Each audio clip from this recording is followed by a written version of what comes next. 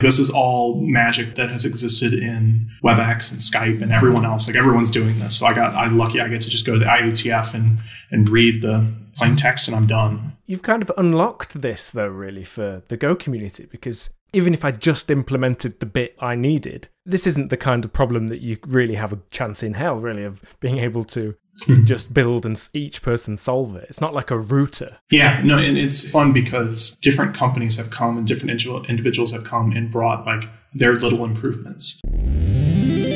Bandwidth for Changelog is provided by Fastly. Learn more at fastly.com. We move fast and fix things here at Changelog because of Rollbar. Check them out at rollbar.com. And we're hosted on Linode Cloud servers. Head to linode.com/changelog. Do not underestimate the power of the independent open cloud for developers. Yes, I'm talking about Linode. Linode is our cloud of choice, and it's the home of changelog.com. What we love most about Linode is their independence and their commitment to open cloud. Open cloud means being unencumbered by outside investment and maximizing value for the community, not shareholders. And that's exactly what Linode represents. No vendor lock-in, open at every layer. If you want to learn more, head to linode.com/open. Again, linode.com/open.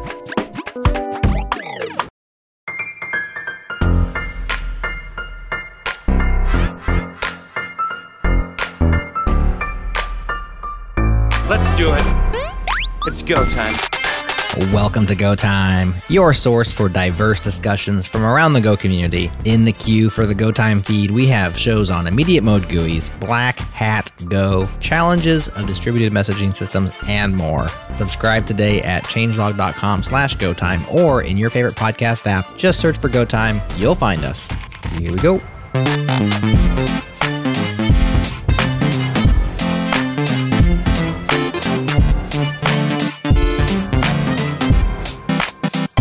Hello and welcome to Go Time.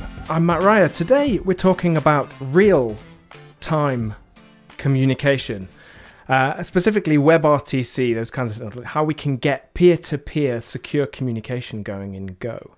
And as usual, I'm joined by a cohort of wonderful and strange people. Firstly, calm down everyone, it's only Jana B. Dogan. Hello Jana. Hello, hi. Welcome back. Yeah, good to see you again. Yeah, you too. Welcome back. Don't worry, it's not just, you don't just have to tolerate me, you also have to tolerate John Calhoun. Hello, John. Wow, what an intro. It's a nice one, isn't it? Well, it's different. You have to tolerate me. That's what I'm here for. And we're also joined by a special guest today, Sean DuBois. Sean, you founded the Pion project, is that right? Yeah, and thank you for having me. Yeah, so it's grown organically. I wouldn't really say found. I, committed 50 lines of Go code and I had no idea where it would go. But yeah, wow. That's what my life has been for the past 2.5 years now. Yeah, so we'll get more onto that later, talking about what that project is. But maybe we could start with, for anybody not familiar with WebRTC, what we're really talking about and these sorts of what you can do with these kinds of technologies. Maybe you could give us a bit of an overview. Yeah, so if you are a user of WebRTC, what you're probably used to is, hey, I have 2 web browsers and I want to send video between them. You want to build like a conferencing room application. And that's like the common use case. And that's what like first people start with. But really the technology underneath is so incredibly flexible and does so many things that you can build all these different use cases. So I don't know if you've seen like the Google Stadias over WebRTC. People are doing WebTorrent over WebRTC. So you can like download torrents in your browser. And you can do, another one is like co-streaming. So you'll see like a lot of people that will like stream videos together, like they'll perfectly sync up and like distribute via WebRTC. So really what the magic behind that is, the first is like the peer-to-peerness. So WebRTC, it allows 2 people to distribute like a list of their known addresses. So I like give you like what my local IP address is or what my public IP address is. And then we exchange this list and then we find the best way to talk to each other. Mm-hmm. And that's like the really cool magic behind it. So instead of me and you, like most people, when they think like, oh, I want to exchange a file, I have to upload it to S3 and then I download it. But with WebRTC, we exchange our list of peers and then we connect directly to each other via this really cool thing called NAT traversal, where you both like punch temporary holes in your public IP so you can talk to each other. And so if anyone gets a chance and you're Googling and following along, the first thing to look up is NAT traversal to get you in down this rabbit hole of RTC. That's awesome. And is it just one-to-one communication, or can you do one-to-many or many-to-many? Yeah, so it's just one-to-one, and that's a super interesting rabbit hole to go down. So let's say me and you establish our one-to-one communication, but most of the time, what we have is like a conference call, like you want to talk to multiple people. So then you end up doing a one-to-one with every person in your conference room. And then everyone does all these one-to-ones. So if you have 4 people, you're uploading your video 3 times because you're doing like this mesh topology. And so that's like the value add of a lot of services like Zoom and Hangouts. They run where you upload your video once to them and then they fan out. But that also adds now, because you upload once to them, they have to decrypt your video and then they fan it out. And so like essentially you're in a WebRTC call, but with a WebRTC peer that's running up in the cloud, and like your browser just thinks it's talking to someone, but really it's like this heavyweight server running the cloud that's simulating WebRTC connections. I see. Yeah. And so how does WebRTC relate to protocols that we are more familiar with, like TCP and HTTP? Yeah.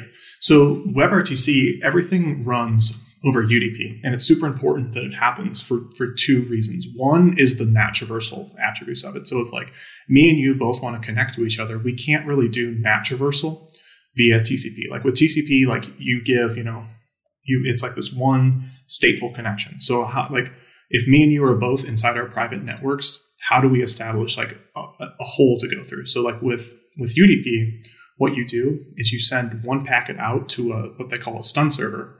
And then that stun server responds, and that establishes like a temporary hole.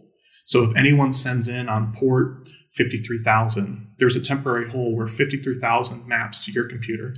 Like if you ever like set up your Xbox back in the day and remember having to do port forwarding and stuff like that, this is basically, it's like automatic port forwarding. Right. So first you get that automatic port forwarding with UDP. And the other thing is an attribute of live video. So if I'm trying to watch a live video, and you've probably seen this with Netflix, how it will flip the quality on the fly. And so what that called is HLS, where they will upload a video in like 4 different qualities and you download it via HTTP. Instead, what WebRTC does is me and you are communicating real time on the quality of the video. So I will flip between resolutions and bit rates on the fly because we have this duplex communication. And that's super, super powerful because now I can pick like, what's the best quality for us to have this call in? And like, for example, if someone else gets on your network and the network quality goes down, I can fluctuate on the fly. So would it tell me to start sending it at a lower resolution? Yeah, exactly. Yeah. So I send you statistics like this is the amount of packets you sent me, and UDP, since it does the drops automatically, it says, hey, Matt sent me 500 packets, but I only got 470. Like you say, okay, I'm going to lower my bit rate a little bit until I can get to a good quality of loss. So it has this like really cool congestion control. And the other cool thing is, since the congestion control isn't built into the protocol, like TCP, you can decide on what you want. Like I can say, okay, I'll do 5 seconds of latency because I want perfect picture, or I want to do 200 milliseconds because I'm having a live call. Like there's just all these cool things you can do with WebRTC because you get this flexibility. So is WebRTC just a protocol, or does it also contain some of the like utilities, like this type of like some encoders for video and so on? Because you mentioned that like you can switch back and forth between different qualities. I wonder like if there's any utilities out there. Yeah, so WebRTC itself, it's basically a bundling of all these existing protocols that have been around since the 90s. Like if you go look up ICE and RTP and SCTP, like these are things that have been around, and WebRTC bundled it up. So these you can like bridge with existing things, but then it's kind of left up to the user to implement it. So like you can build a WebRTC implementation if you can parse RTP and you can send H.264. It's kind of like a soup. So like there's a couple implementations of WebRTC out there. Like there's these RFCs that define how it works, but then you go and like you can grab like Python has an implementation, Go has an implementation. There's a C++ implementation by Google, and then the cool thing is they all work interchangeably and people are building stuff with them. And Pion has a Go implementation of WebRTC, right? Yeah. And the thing that excites me about the fact that Go is, when I started working on it, I just loved Go for how easy it was to do things. I didn't appreciate like everything that would come from it along the lines, but by writing it in Go, it's become so incredibly easy for people to contribute and learn, which I think is the hardest problem with WebRTC right now. Is I'm sure a lot of people are listening right now and they thought, oh, I thought WebRTC was just so I can do video between a browser. You don't appreciate everything that's happening. But I'm hoping because it's in Go, you can go and like, click through the symbols and look at things, and then the ease of deploy. And then I think the big one that's going to happen in the future is the security aspects. So like everyone who's running C and C++, like I think that's really scary to be running that stuff on the public internet. So I still do like C stuff as my day job, but like running address sanitizer and MSAN, like all this stuff, like I constantly make mistakes still, but like Go, I can sleep well at night knowing that like I won't find out that every service has been exploited and everyone can see the calls flowing in clear text. Like you can't convince me that like someone out there doesn't have a 0 day we don't know about with existing RTC stuff. One thing that captured my attention was you said that I started with 50 lines of Go code. Mm-hmm. And I was like really impressed, like, for a new protocol implementation, 50 lines. But then I was like thinking, with 50 lines, actually, I was able to bootstrap a lot of projects. Like, isn't that like interesting that like it's not a verbose thing, but you can get a lot of things done very quickly sometimes? Yeah, so the 50 lines was totally cheating. So the 50 lines, basically like how Pion started is the magic of like CGO. And I know no one wants to use like CGO, but like what I did is all of these like hard protocols like SCTP and SRTP, like I just used CGO to make it happen. And then I slowly rewrote each implementation into pure Go. Yeah, it makes sense. That's such a like common case actually. Like lots of people migrate over from C++ or C with like, if you're migrating from C++, you end up like writing some trampoline functions, but you just gradually do it. That's how I started to write Go. It's also so much nicer than like, let's wait till we've refactored or rewritten the entire thing to try it. It's like, okay, we can see how this is working and make sure things are, moving smoothly and actually test it all versus the whole rewrite, which is almost always awful. Yeah, and you learn so much as well, don't you, by that process? Sean, you just said like you did it cheating, but actually, I think it totally makes sense to do whatever's necessary, hack away at something, because the understanding you get is really the valuable bit. You may not keep any of the code, and actually sometimes knowing you're going to throw code away really helps with that process, because you sort of don't worry about any of the practices or things that we do when we're properly software engineering. You get to not worry about that too much. Does that spirit come easy to you, Sean? Does that part, we were chatting a bit earlier about your background. I'm interested in if that plays a part there. Yeah, no, I think it does. So my background was that I don't have any like computer science education. So when I left high school and I worked at a VoIP company, and I was lucky enough that they gave me like a minimum wage job writing PHP scripts and just kind of hacking things up and learning stuff along the way. Yeah.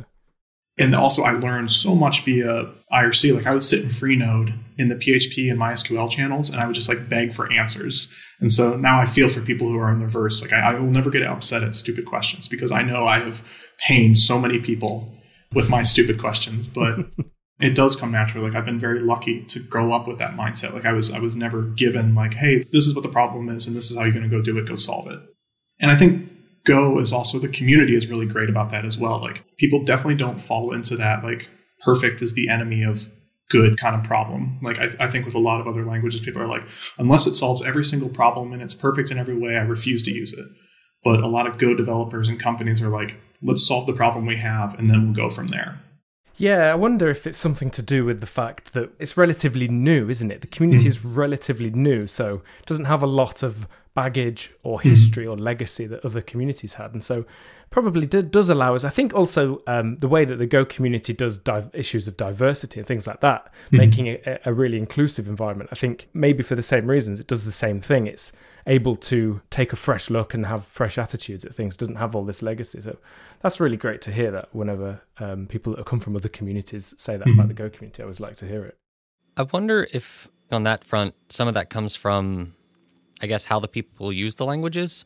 Because I'm thinking of like Ruby or JavaScript where people tend to build these big frameworks that literally do everything for you. And you're like, I'm not switching to a framework unless it's doing all this for me. Whereas Go has very much been a, don't use a framework, here's some building blocks, put them together. Like each one does something small, but it's not going to give you the whole thing. And, it's kind of in that mindset of like use these building blocks, but you don't actually have to have something that does everything and, that you might want. Yeah. And I love that because it encourages intellectual curiosity. It's not like, okay, drop this thing and it just does everything. Like everyone's like, oh, like I'm using this little piece, but maybe I can do it better. So they go and rewrite it and rip it into it. And that's what's been so exciting with Pion. Like we're getting close to 100 contributors. And I'm like, I think that's my favorite part of the whole thing is the fact that these 100 people, and many of them are first-time open source contributors. Like they decided like, hey, this is a welcoming environment. This is a problem that I can dig into. And they just dove right in and like Go, like the tooling and everything. Yeah, just I don't have enough good things to say about like how Go encourages people to be curious and get involved. That's great. Was it difficult writing a WebRTC implementation in Go? Or did it sort of naturally fit in some way? There was some stuff that is and was super painful. I think the lack of libraries is definitely a hard one. So the big one, Go doesn't have a DTLS implementation. So there's no TLS over UDP. So we had to write one. There was no SCTP implementation. There's no ICE implementation. So like it took us probably a year and a half to get to that point. But I don't think that's really a fault of Go. I really love Go's how opinionated it is. It was great to like, I feel as you add more and more people to a project, they all bring their opinions. And it was nice that I could just run Golang CI and be like, no, like there's no discussion. Like this is how it reads, this is how it flows, and that's the end of it. And then we go argue about things that are actually important. Like I think humans love to argue, they love to have their things. But no, we don't. No, we don't. Yeah, no. I guess I just picked the most dysfunctional group of people. Then I don't know what happened. Yeah. No, I suspect not. I mean, it definitely makes sense. Mm-hmm. Those are the only things that I have to say, but man, the upsides of Go are just so wonderful. The safety of the language, the portability. What's so exciting is that I can do Go build and set, my architecture, and all of a sudden I can throw my binaries on these little cameras and the WASM stuff. So that's the other cool thing about Pion is that I can write one binary that works both in and I can deploy it to the web, and I can deploy it to my servers, and I can deploy it to my set-top boxes. Like there's this one company, Strive, that they do a decentralized peer-to-peer CDN.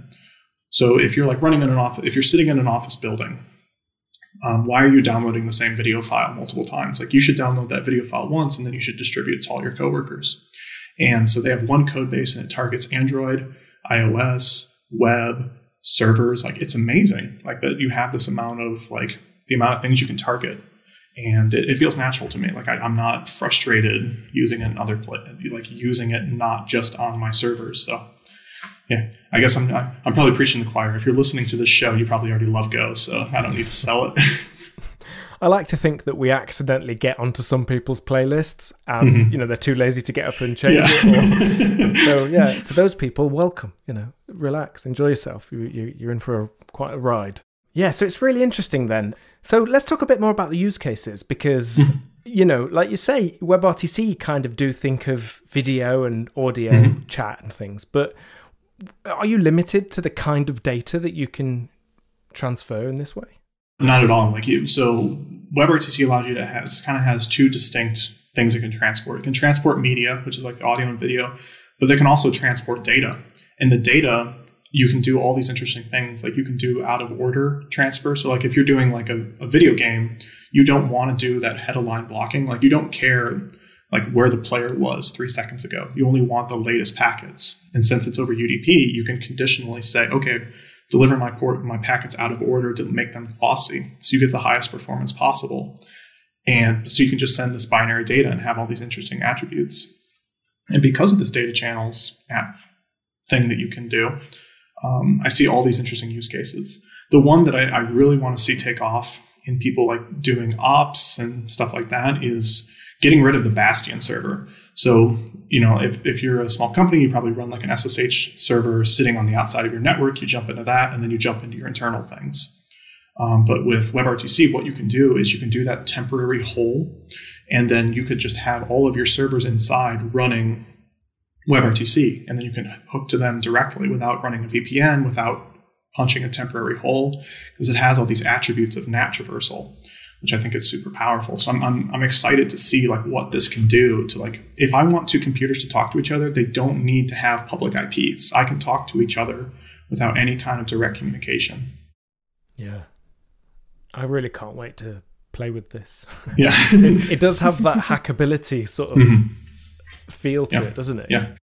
How does it compare with technology like WebSockets, for example, where you've got the browser making a connection to a long-running connection, essentially? The WebSockets has two problems. One is the head-align blocking. So since it's over TCP, like it's lossless. So if you're like sending something that's large, like you're going to incur that penalty that like as you do the retransmissions, it's going to slow things down. And then the WebSockets also require it's TCP. So you have to be communicating with something that's directly addressable. Like if I'm using WebSockets, like I have to connect to a public IP address. I have to be in the same network. But beyond that, like you can emulate like using in the browser, using data channels and WebSockets feels exactly the same. You just call .send and you send some stuff and it just magically shows up on the other end. So as like an end user, you don't really care. It doesn't really matter. But as like a hacker and doing stuff underneath, like there's a crazy amount of power. The one that I shared in the Go Time channel, that's one of my favorites, is the cloud game. So someone went and built something where you can play NES games and all these all these Game Boy games and all this stuff. And basically they run an emulator on a server in DigitalOcean and they send all the video frames to you. And then you send all your key press events via data channels back to them. So like you can play like NES games with someone else. You can do multiplayer. You can share your screen. You can persist your game state. Like it's basically the open source version of all these game streaming services coming out. There's one thing I wonder, since you mentioned that, there's actually a lot of things to consider in terms of trade-offs and so on. Is there any like sort of visibility? Are there any debugging tools or what's the, good way to start maybe debugging or like, what do you have in terms of tools, at least at this point? That's a tough one. I think that's probably the biggest problem with WebRTC right now is like the education and the debuggability. So for me, like what I do most of the time is I sit with Wireshark, I grab packet captures, and then I export like the actual keys from Pion. So like if Pion's connecting the browser, like you have like your TLS connection, I export those and I decrypt the packets. But for a lot of people, like Pion is the kind of the way they debug, because you can't really debug what's happening browser to browser. But if you do Pion to browser, I can just print the stuff that comes out. Because with Pion, the way it works is you just get access to the video bytes directly. So like instead of, getting like this on track event and putting in a DOM element, you just get a stream of raw H.264 or VP8 or something like that. So in my opinion, like Pion is your best debugging tool because it like decouples everything and gives you the ability to peek and poke and play with things. And then it's great also for like the load testing and the like attacking your own servers and figuring out where your rough points are. Because you can spin up, like before people would spin up, 10,000 browsers to simulate like what load for a WebRTC service would look like. But now they can spin up 10,000 little Go processes that send pre-canned video. Yeah. Even like from the perspective of learning, that would be useful for lots of people to, just begin looking at. So I'll try to check them out. Thanks. Yeah, no, I think that's the thing I want to encourage most out of this is that Pion isn't like it's an idea. It's not like a single software project, but it's like I want to get people into it. I want to teach them that like peer-to-peer is possible. Decentralization is cool, both from the resiliency it brings to the internet and for what people can build. And I want people to learn. I want people to get excited and just, bring a little joy to their lives. I think that's great. I love these kinds of projects as well because they're sort of born out of either a love for something or a real problem that you have that you want to solve. Mm-hmm. And they're always the best projects, I think, when you see open source projects that are addressing something real or built with that sort of passion. You can always tell compared to where we've kind of set out to try and deliver a package and imagine something, So I always think that's always worth pointing out. And these projects are always like, sometimes, some people might consider the WebRTC API to be quite a boring read. But of course, and I did read through it, and it is not an easy thing to read. So having this abstraction as someone that likes to play with different technologies and build little things is kind of great. So thank you very much for starting the project and continuing your sort of support and involvement, Sean. Yeah, and for me, like the Pion was born out of frustration with, at the time, like there's like the C++ implementation. So when WebRTC kind of came around, I wasn't involved, so this is all anecdotes, what I've heard from other people, is that Google wanted to bring WebRTC to the browser without plugins. And so they went and bought this company called Gips, and they went and bought On2. So they acquired all of these very great, very battle-tested software stacks, and they put them in the browser. The hard part about I don't know if you've built Chromium, it's a very painful process. There's all these proprietary build systems. It's not what people are used to. And WebRTC kind of suffers from the same thing. So with Pion, my goal was also it's one go get away, which is another fantastic thing about Go is there's not if you want to play with something, it's one go get. It doesn't matter what platform you're running. There's no, install these libraries. There's no play with all this. It's how can you get stuff into people's hands? So that's where the passion originally came from. But then, now the passion is how can I get as many people using WebRTC? How can I get as many people into the system and have them owning their projects and getting them excited? The one go get thing is, I feel like it's something people don't emphasize enough in the sense that, I see people all the time who are if you write blogs, you need to put dates on them because, it goes out of date really quickly. And I think a lot of them come from backgrounds like JavaScript or something where just trying to install something all of a sudden won't work anymore. And you're I don't know why, it's just not working. Whereas like you said, with GoGet and everything else, they all tend to work to the point that it's I really don't need to date most of these things because, they shouldn't break. Unless you're using a third-party library and they make breaking changes or release a major version or something. But that stuff tends to be pretty rare compared to other languages where that is more problematic. Or like you said, they have really big build processes where so many different things can go wrong. I think I told you about it once, Matt, where I was working on a project where basically something in Brew got removed, at Homebrew for installing. And as a result, nobody on the team could rebuild on a fresh laptop to get everything up to spec because we just couldn't get some certain library or something. And it got to the point where we ended up having to do a bunch of work to sort of, move a bunch of things to upgrade stuff because of that. And it's that's a really painful process. So having those complicated build processes is a challenge. And I think also it's that broken Windows thing where even a lot of people will say oh yeah, there's this kind of arrogance. They're I don't care about new developers. I only want seasoned developers to come use my project because I don't really care. This is a full-time job and blah, blah, blah. I think that's what a lot of these projects suffer from. But even if a seasoned developer comes and uses your product, if it's hard to use and hard to set up, it just gets people in an awful mindset. You just start off using my thing upset, which I never want. I want people to be I had a wonderful Tuesday afternoon playing with WebRTC. A good way to put that is they want to spend their time learning WebRTC, not figuring out how to install software, which they've probably already figured out a million times before. Even if they're seasoned, they figured it out and they don't, nobody enjoys that. And just to be clear, you can do this on any day of the week, can't you, Sean? No, Tuesdays only. Tuesday afternoon only. Okay. Tuesday afternoon, yeah. Yeah, that's quite an interesting way of rate limiting your code. Yeah. No, it's got a whole build process that tears down the whole repo. Everything just disappears, then it comes back up again.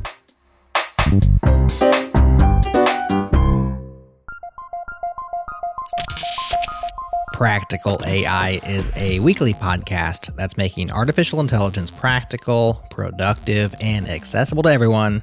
If the world of AI affects your daily life, this show is for you. From the practitioner wanting to keep up with the latest tools and trends.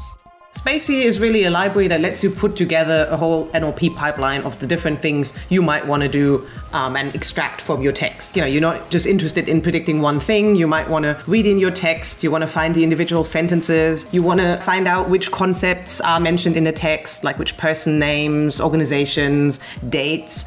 And then you also maybe want to predict something about what's in the text. To the AI curious, trying to understand the concepts at play and their implications on our lives.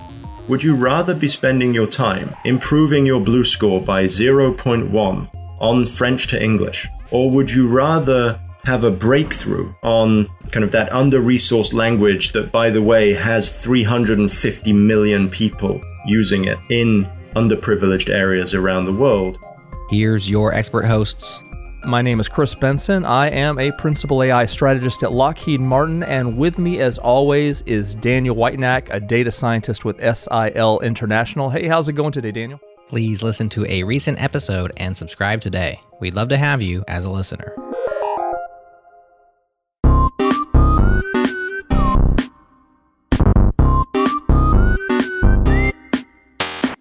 that's interesting. I think other projects could learn that lesson about the developer experience. And it's there's a few little tricks you can do in Go. I like doing them, like putting the test code in a separate package so that you are accessing your package from the outside, it seems, in your test code. So when you do that, you get a kind of feel for your API. You kind of experiencing as your users are going to really experience it.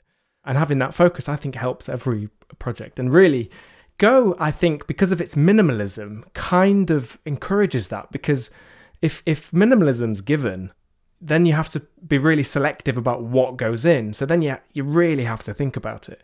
So just having that sort of restrictive minimalist mindset, I think, does help us. And it's kind of trained us a bit in Go to think like this. Obviously, people in other languages do the same kinds of things, and none of the ideas are really necessarily even original. But it did get an early focus, and I think you can see signs of that. That's my biggest fear with Go 10 years down the line, that it's so easy to add things, but it's impossible to remove things. So I hope that Go keeps that like minimalism, because I think like above the Go, I love that like the Go community, you write code bases, you throw them away, you rewrite, you do new things, but like the line where Go starts, like you can't change that forever. That's like an unbreakable contract. So I hope we keep that minimalism in the language and then allow the explosion of crazy ideas outside of it. Right. Yes.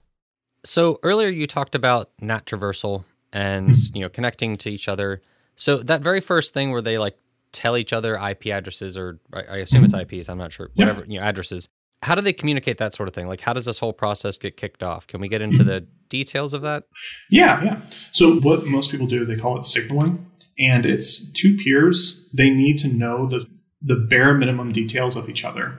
And so what most people, they'll run like a server up in the cloud, just like a little WebSocket server. And so you send up your details, I send up my details, and they get sent to each other. So there's like this little like exchange, and you can do signaling like via any protocol. Like it's basically, I'm just sending a blob of key value pairs that say like, this is my IP, these are the codecs I support, and that's it. So it's just like, how do I get the minimum amount of information to each other?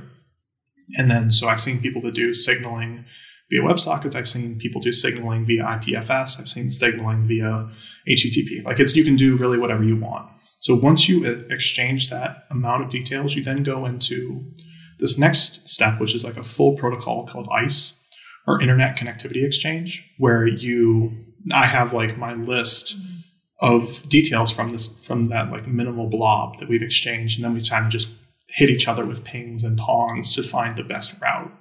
So, like when you're doing that pings and pongs and stuff, I assume it's trying to find like the quickest connection in the sense that like if you and I are on a local network, it'll try to use that instead of going out to the web, that sort of thing? Yeah. And that's like the really cool magic about it, because there's also other attributes. Like, what if we're on the local connection, but our local connection has a bunch of packet loss, but our web connection is actually better? Like, so ICE can evaluate and say like, oh, like even though this connected faster, maybe I want to use this one. And then ICE also allows you to switch what they call candidate pairs at any time.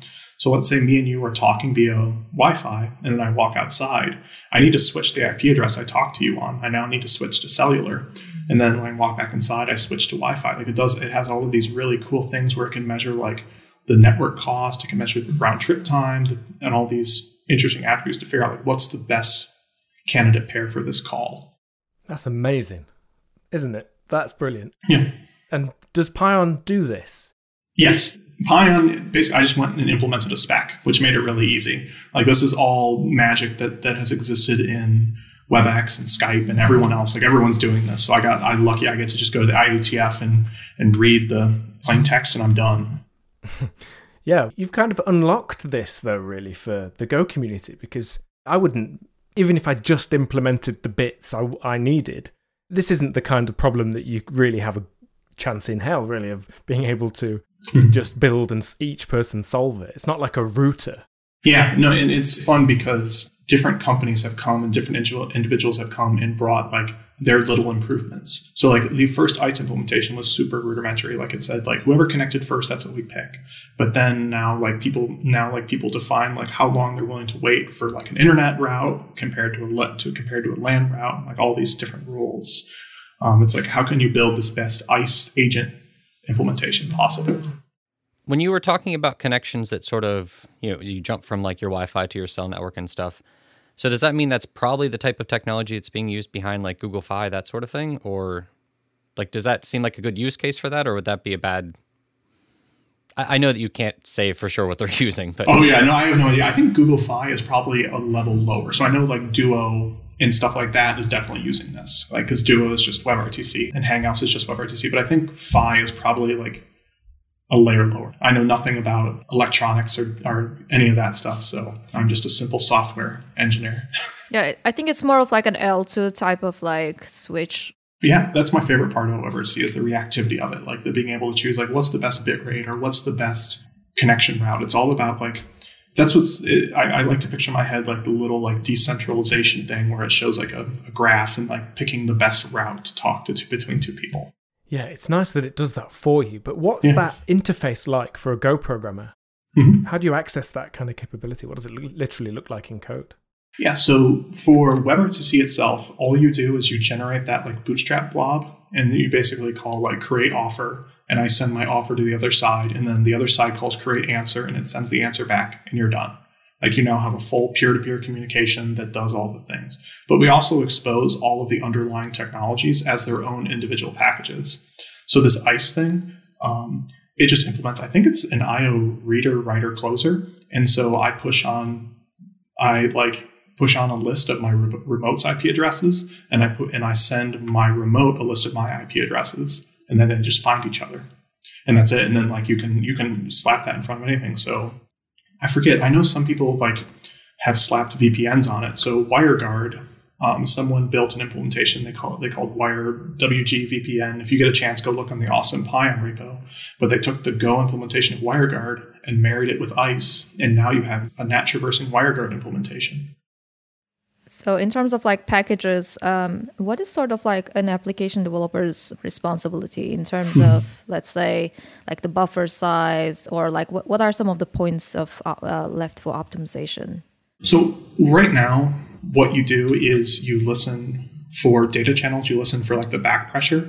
So since it's like an async protocol, like you can call like, pure connection dot send and send it a gigabyte, and then it'll slowly make sure that data gets to the other side. But what you do is then WebRTC has this callback that says like, I forget the exact name, but basically you listen for the back pressure, and it says like, okay, I'm done sending everything you've requested that I send. Go ahead and send more. And then WebRTC also has an API called GetStats, where you can pull and like see on the quality of the connection. You can be like, hey, this is like the average bandwidth between you and that other peer. So you can choose like what you want to do. Yeah, so on the fly, you optimize things. Mm-hmm. Yeah, that sounds really cool. Yeah, and so the other nice thing about WebRTC, or I think some people are frustrated by, is the Pion's implementation. We took the like WebRTC API that's dictated by the browser, and so the API isn't very Go idiomatic. Like it's very like callback heavy. It feels very JavaScript, but it has two benefits. Like one is if you're already comfortable with writing WebRTC in the browser, you can go use Pion and like you feel very comfortable. And two, we learned from all of the research and all of the hard lessons that people learned writing that API. Like I think it's so easy to jump in and build an API, but to have an API that has 10 years of experience in the browser, like we got a lot of stuff for free because all of a sudden like someone comes to me like, I have this crazy edge case I need to solve. And I'm like, well, WebRTC luckily solves it in the corner with this knob. And I would have never anticipated that. I would have painted myself into a corner. That's really interesting, yeah. Because I hear a lot the advice of don't copy other languages if you're doing a port or something. But yeah, that's actually quite a compelling thing to think about, I think, when people are forced to make that decision. Yeah, I've worked on a lot of projects with like multiple language support, and it always turns out to be the biggest, I think, advantage. Like you can easily see the feature parity and all these like edge case, like utility libraries and so on to build. And it's also somewhat easier to, I think, track progress. If there's a new API coming up, you can just basically go and like implement it in the other language. So there's definitely some advantages. It's also like if you happen to have some sort of bug or something, sometimes somebody who's worked on something similar in another language can more easily jump into your code and sort of help out. Because like there's been several projects I've seen. I think like Stripe's an example where their API libraries tend to be very similar across languages, even if it's not necessarily the most idiomatic for that language. And at times it's frustrating, and at other times it's very helpful because it's like, okay, I feel at home because I've used it in this other language before. So like I can see the arguments from both sides, and I definitely think that they're is an argument to be made for like keeping the same design that's there if those, benefits are going to be useful. And listen to this magic. So since Pion, like it does the WASM. So you write, if you call create peer connection, create offer, create answer, when you compile to WASM, it basically just outputting the JavaScript that runs in the browser. It lets me write my Go code, but then evaluate against the browser's implementation. So I can check, does Pion's pure Go implementation behave exactly the same as Pion that then compiles and runs in the browser? So it allows me to ensure that I implement WebRTC the same way as the browser does, but in my pure Go implementation. That's great. Talking about that compliance, what is the overall story like? Is it you run a bunch of you convert them into unit tests and compare the results, or what else do you do? So the nice thing about WebRTC is it's 100% standardized. So you just go to the IATF and you look at the specs and you implement them. So what I do right now is I run Pion against Chromium, I run Pion against Pion, and then we have all those individual parts. I think when you say WebRTC, I think that there's very little new stuff that WebRTC adds. WebRTC is basically hooking all of these existing technologies. So if you can go prove that ICE and SCTP and RTP works right, there's really not much to do in WebRTC. I think the WebRTC package of Pion is probably one of the least complicated parts. In some cases, some projects usually have some sort of a testing, binary, which makes a call against your peer, just runs, some of the basic functionality and then checks the responses for compliance. I was wondering if WebRTC has something similar.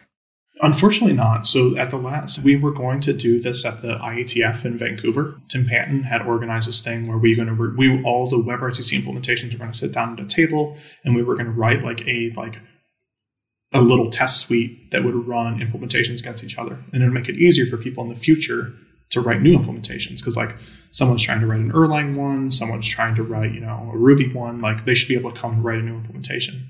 But unfortunately, the whole coronavirus thing, the IATF got canceled and it didn't happen. But no, it's something I definitely want to do because there's a lot of detective work that went into doing Pion because there's a lot of things that are specified, but there's a lot of things that are just edge cases in the Chromium code base. And you look and it's just / do this because X, and it's not saved or written anywhere else.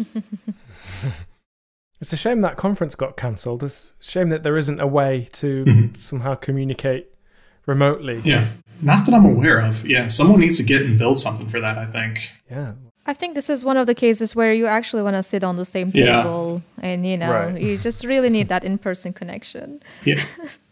I think the other thing is that as the longer I've been doing this, the more I appreciate that it's all about personalities and relationships and emotions. Because if I go in and say Pion is the best, this is how it should work, it's going to irritate a bunch of people and we're not going to be willing to work together. But at the same time, if I let someone else come and do that, then it'll hurt WebRTC. So it's all about coming together and finding out what compromises are we willing to make? What technical compromises are we willing to make for the sake of relationships?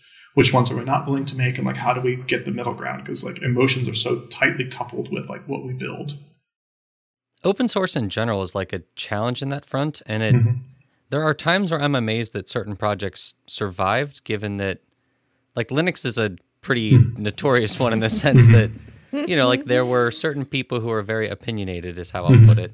And I don't know if that would work nowadays. I feel like people just go find another project and be I'm not going to mess with this, which is, I'm not trying to say anything bad or anyway, anything like that. I'm just, it's interesting that now that we have a lot more open source stuff and it's a lot more common, that it almost feels like it's a completely different ballgame as to how you manage it and managing that community. And it's probably improved things in a lot of ways and gotten a lot more perspective that wasn't there.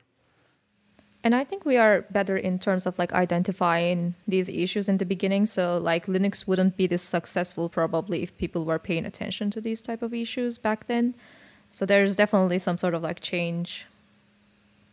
People just don't necessarily support a project if they see that the leadership in the project is really toxic.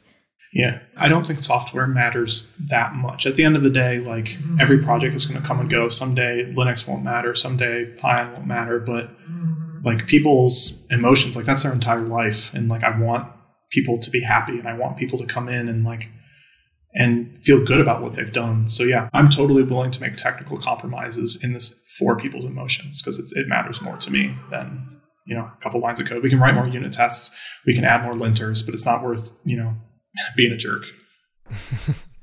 That's well said. It's a shame that WebRTC isn't really a topic for new programmers to jump into, and maybe you'll tell me I'm wrong, because I think that sort of attitude where you're able to foster this community that is inclusive, like you've been talking about, that helps people and sort of, doesn't just treat people like some weird remote resource or something. I think that's great.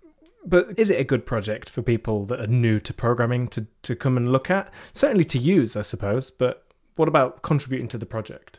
Yeah, so there is a huge backlog of problems that need to be improved. And I think the other one that I encourage people to do more is take Pion and go build something with it. Everyone, what are you passionate? Because I think projects are successful open source when they're built with passion, because that's what makes you want to work on it on a Thursday night, compared to just, going and playing video games or watching a movie.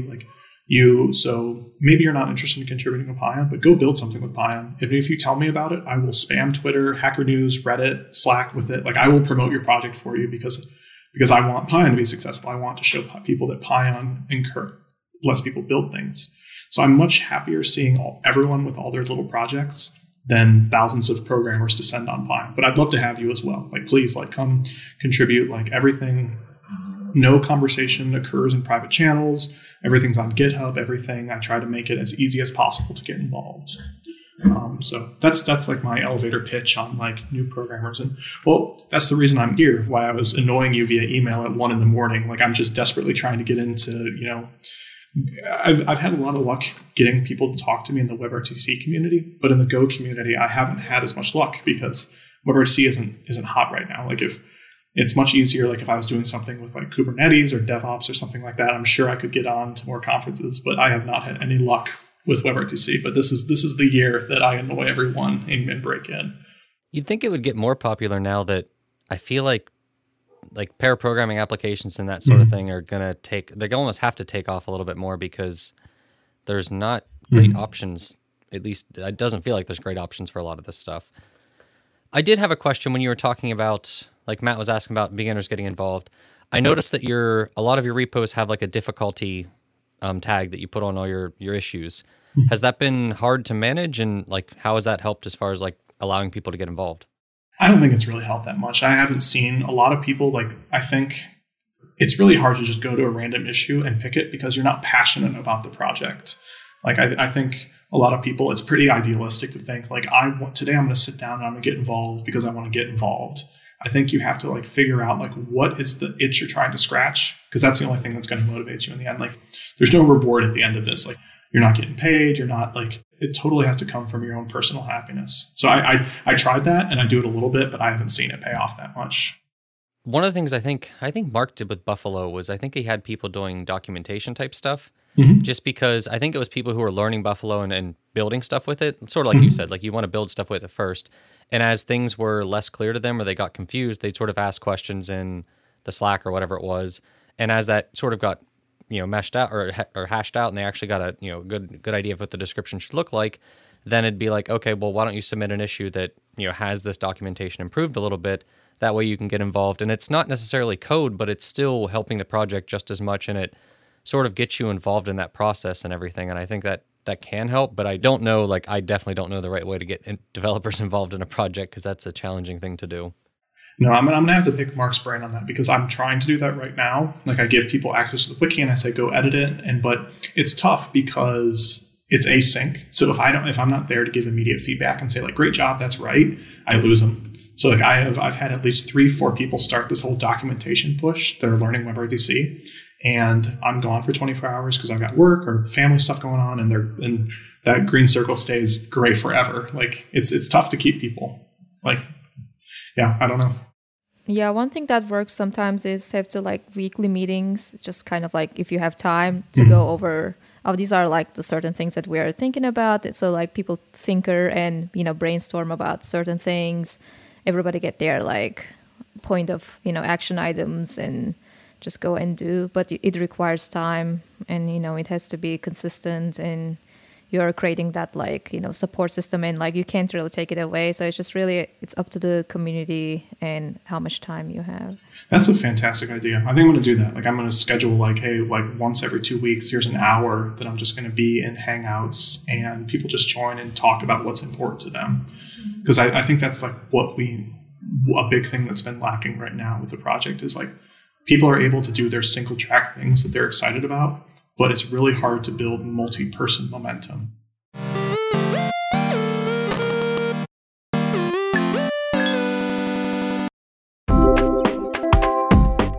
Hi there, this is John Calhoun, one of your GoTime panelists.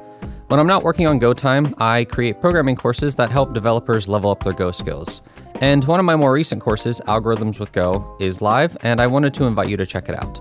So it's completely free, and in it we explore how algorithms and data structures work, as well as how to actually implement them in Go code. So if you've ever had an interest in learning about algorithms or data structures, or if you felt like you understand them conceptually but just couldn't nail down that coding part, this course is going to be great for you. We actually dive into coding everything, we work on practice problems, and it's a lot of fun.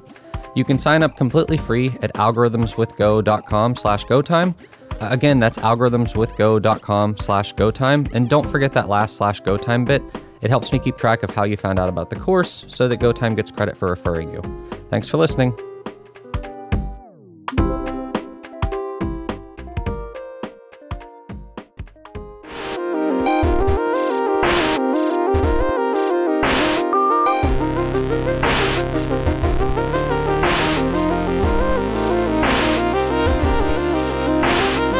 Well, you've said a lot of very popular things, I'm sure, today, Sean, but it's time for our regular slot of the show. So sit down, everyone. If you're, stood up, just relax, or stay stood up. Just do whatever you're going to do. It's time for Unpopular Opinion. Unpopular opinion. I actually think you should probably leave. Unpopular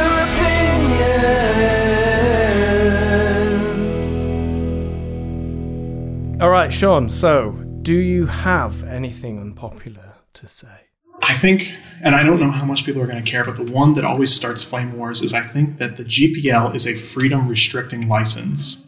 And really? Yes. But here's the one that if people care. So I think that I get the argument that I should use my power to ensure that someone else keeps their freedom.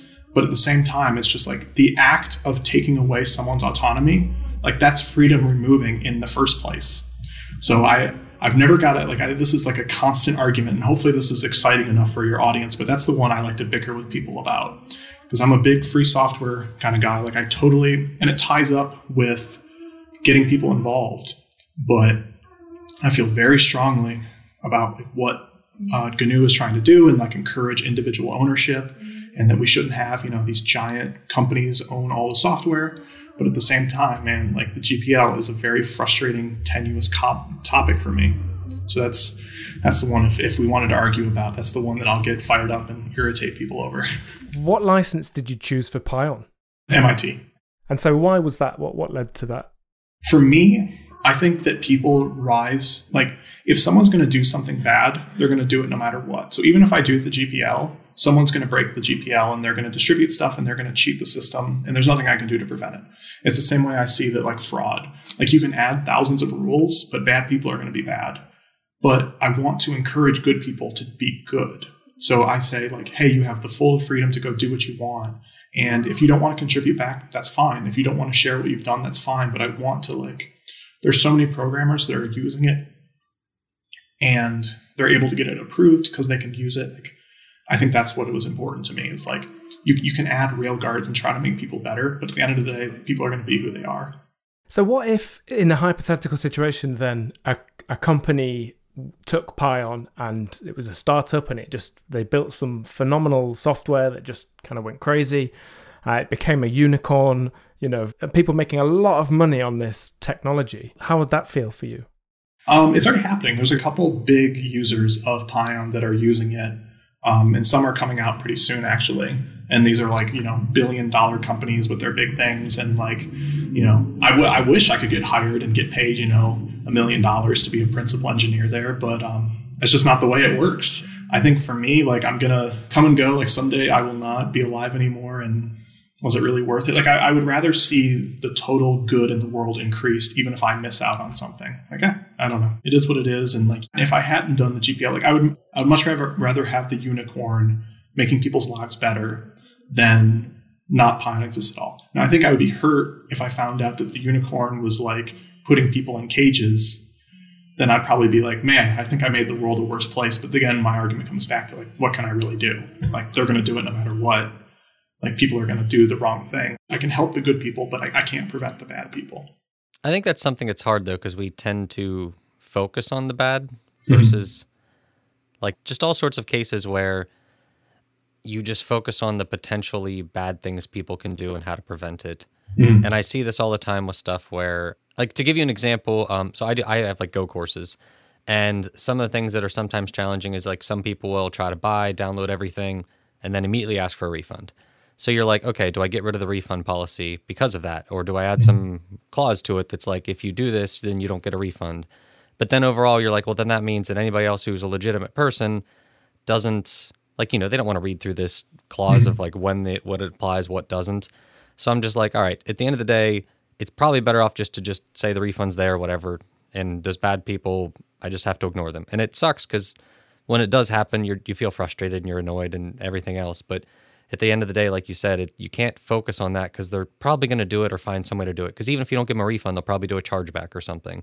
So like you said, they'll either commit fraud or something. There's no way to stop that. So just focusing on it is probably not worth your effort.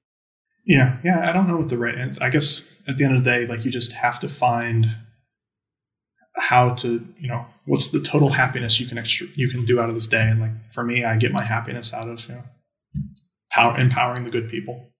Yeah, the really strange version of this is where you end up with software that is where they've done extra work to make the software worse for some people.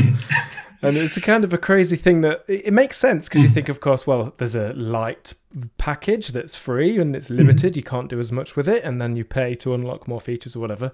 But it is a very strange thing that we're doing, which is putting effort in to making it worse.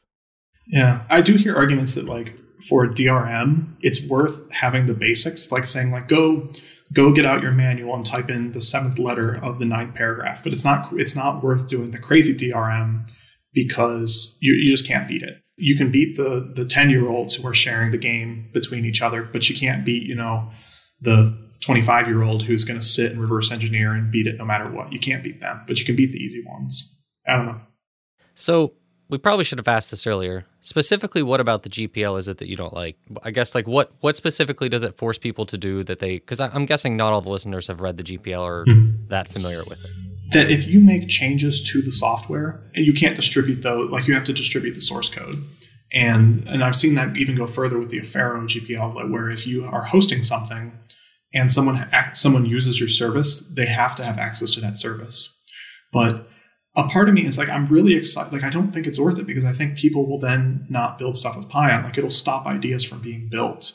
So I would rather see people go do that and go build something exciting. And then I think they'll do the right thing. I think the one that encouraged me was kind of like John Carmack's approach to open source, where he built, Doom and Wolfenstein 3D. And then he kind of just threw the source code over the wall to encourage people to learn and make things better. Like, that's my outlook on it, is just give people the freedom to do what they want to do, and that's going to bring out their best selves. And so that's my issue with the GPL. And the other one is just, I'm not a big fan of restraints.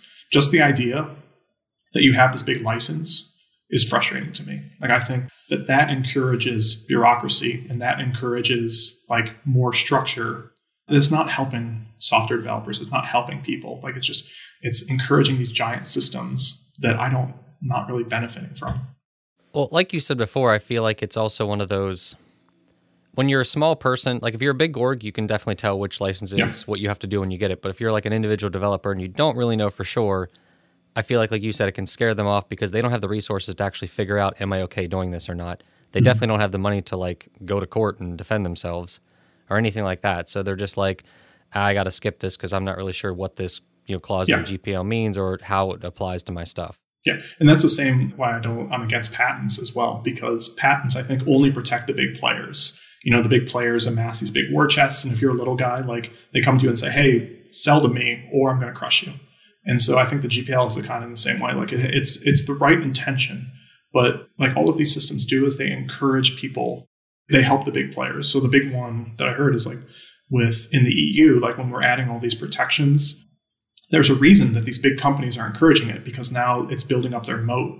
So I can't go compete with, a big company that's doing, X, because they've built up this big moat and there's all this regulation. So like I sat down and I really want to do the right thing. Like, I'm adding regulation because I believe I'm making people's lives better. But at the end of the day, like, the regulation is just abused by people that with malevolent intent, and you can't beat them. Like, they're going to, whatever system you make, they're going to abuse. So it's better not to have it at all. Yeah, even for large companies, GPL is such a scary thing because it's basically like software patents. You keep it as a leverage to sue another company in case you need to sue them, or for some other reason because you want to destroy their business or something. Yeah, I'm with you on patents and stuff. I don't know if I'd advocate to abolish all laws, which seems to be what you're suggesting. No, I'm not about. I think where I come down, I am all for laws that encourage community ownership and direct representation, but anything that empowers people with war chests and large organizations, I am totally against. That's like a bigger ideological conversation, but that's like a lot of my decisions are made off of that. Like, how can I empower the little person, and how can I make sure that they that's what drives everything, is how do I encourage individuals to live a happy life? Because I think the US was the best when there was more small businesses. Like, you look back at, in like, they talked in like the 40s to the 70s, like you had more small businesses, and that like directly ties to like people had better lives because of that. But yeah, that's my 2 cents. Lovely. I can't imagine like publishing any of my open source projects if they were like Google was telling me to, use GPL. Because if I'm using MIT or Apache 2, as soon as I leave, I still can take it and convert it into a business or something, right? Like, I don't own the IP, which is also a ridiculous thing in the US, that like if you're working for a company, the company owns the IP, not you, as the main contributor. And on top of that, if it's been licensed as GPL, then Google just basically owns me until the end of my life. So that doesn't really give individuals any power at all. That one's also so weird in the sense that, like, if you do it on company time or company property, it's theirs. But if you can somehow prove that it was on your own laptop, on your own time, not using, like, there's all these hoops you have to jump through, and it's like, what person can really defend against Google? Yeah. Exactly. And it's like more extreme than that. In order to have like IP, you have to like stop using all the resources, including talking to people. So you can't really go and like talk to your coworker about your project if you want to own the IP. Like, it's like basically not very practical.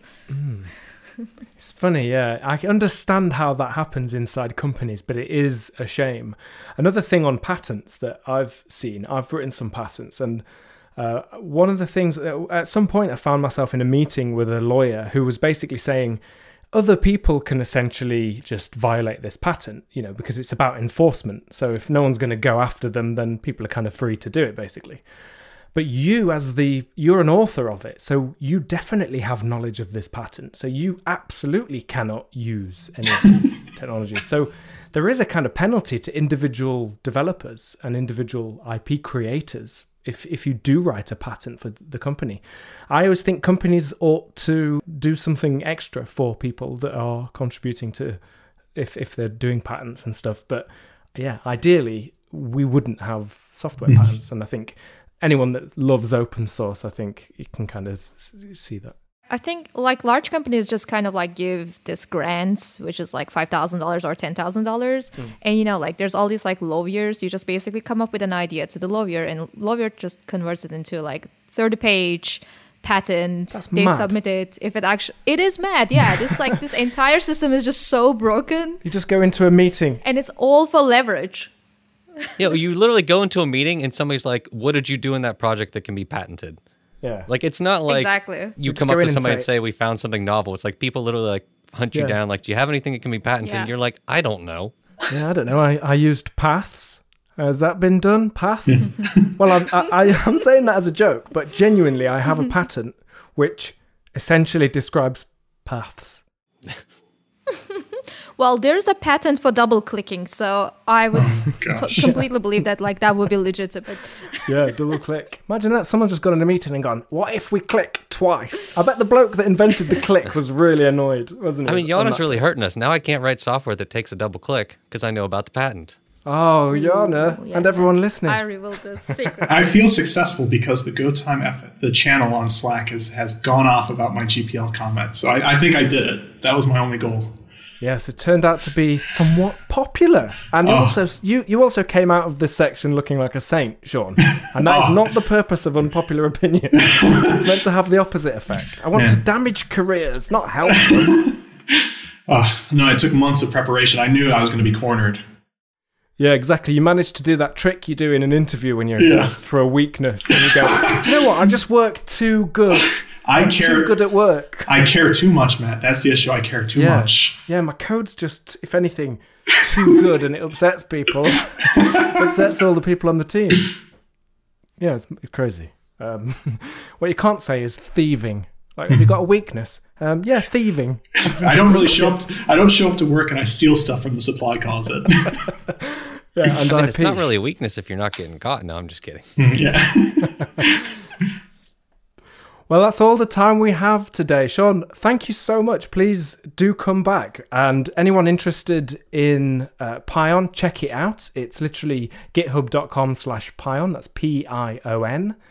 And you can start hacking on it. This has been great. Thank you very much. I'm going to wind up the show unless there's any other bits we want to talk about. Thank you very much for having me. And hopefully, if you're interested in coming on, please jump in our Slack channel, open up our thing. I want to have you involved, and I want to see if we can make either your life or others a little better. So, and thank you very much for having me. I'd love to come back on, and even if it's not about Pion. What is the Slack channel? There's Pion.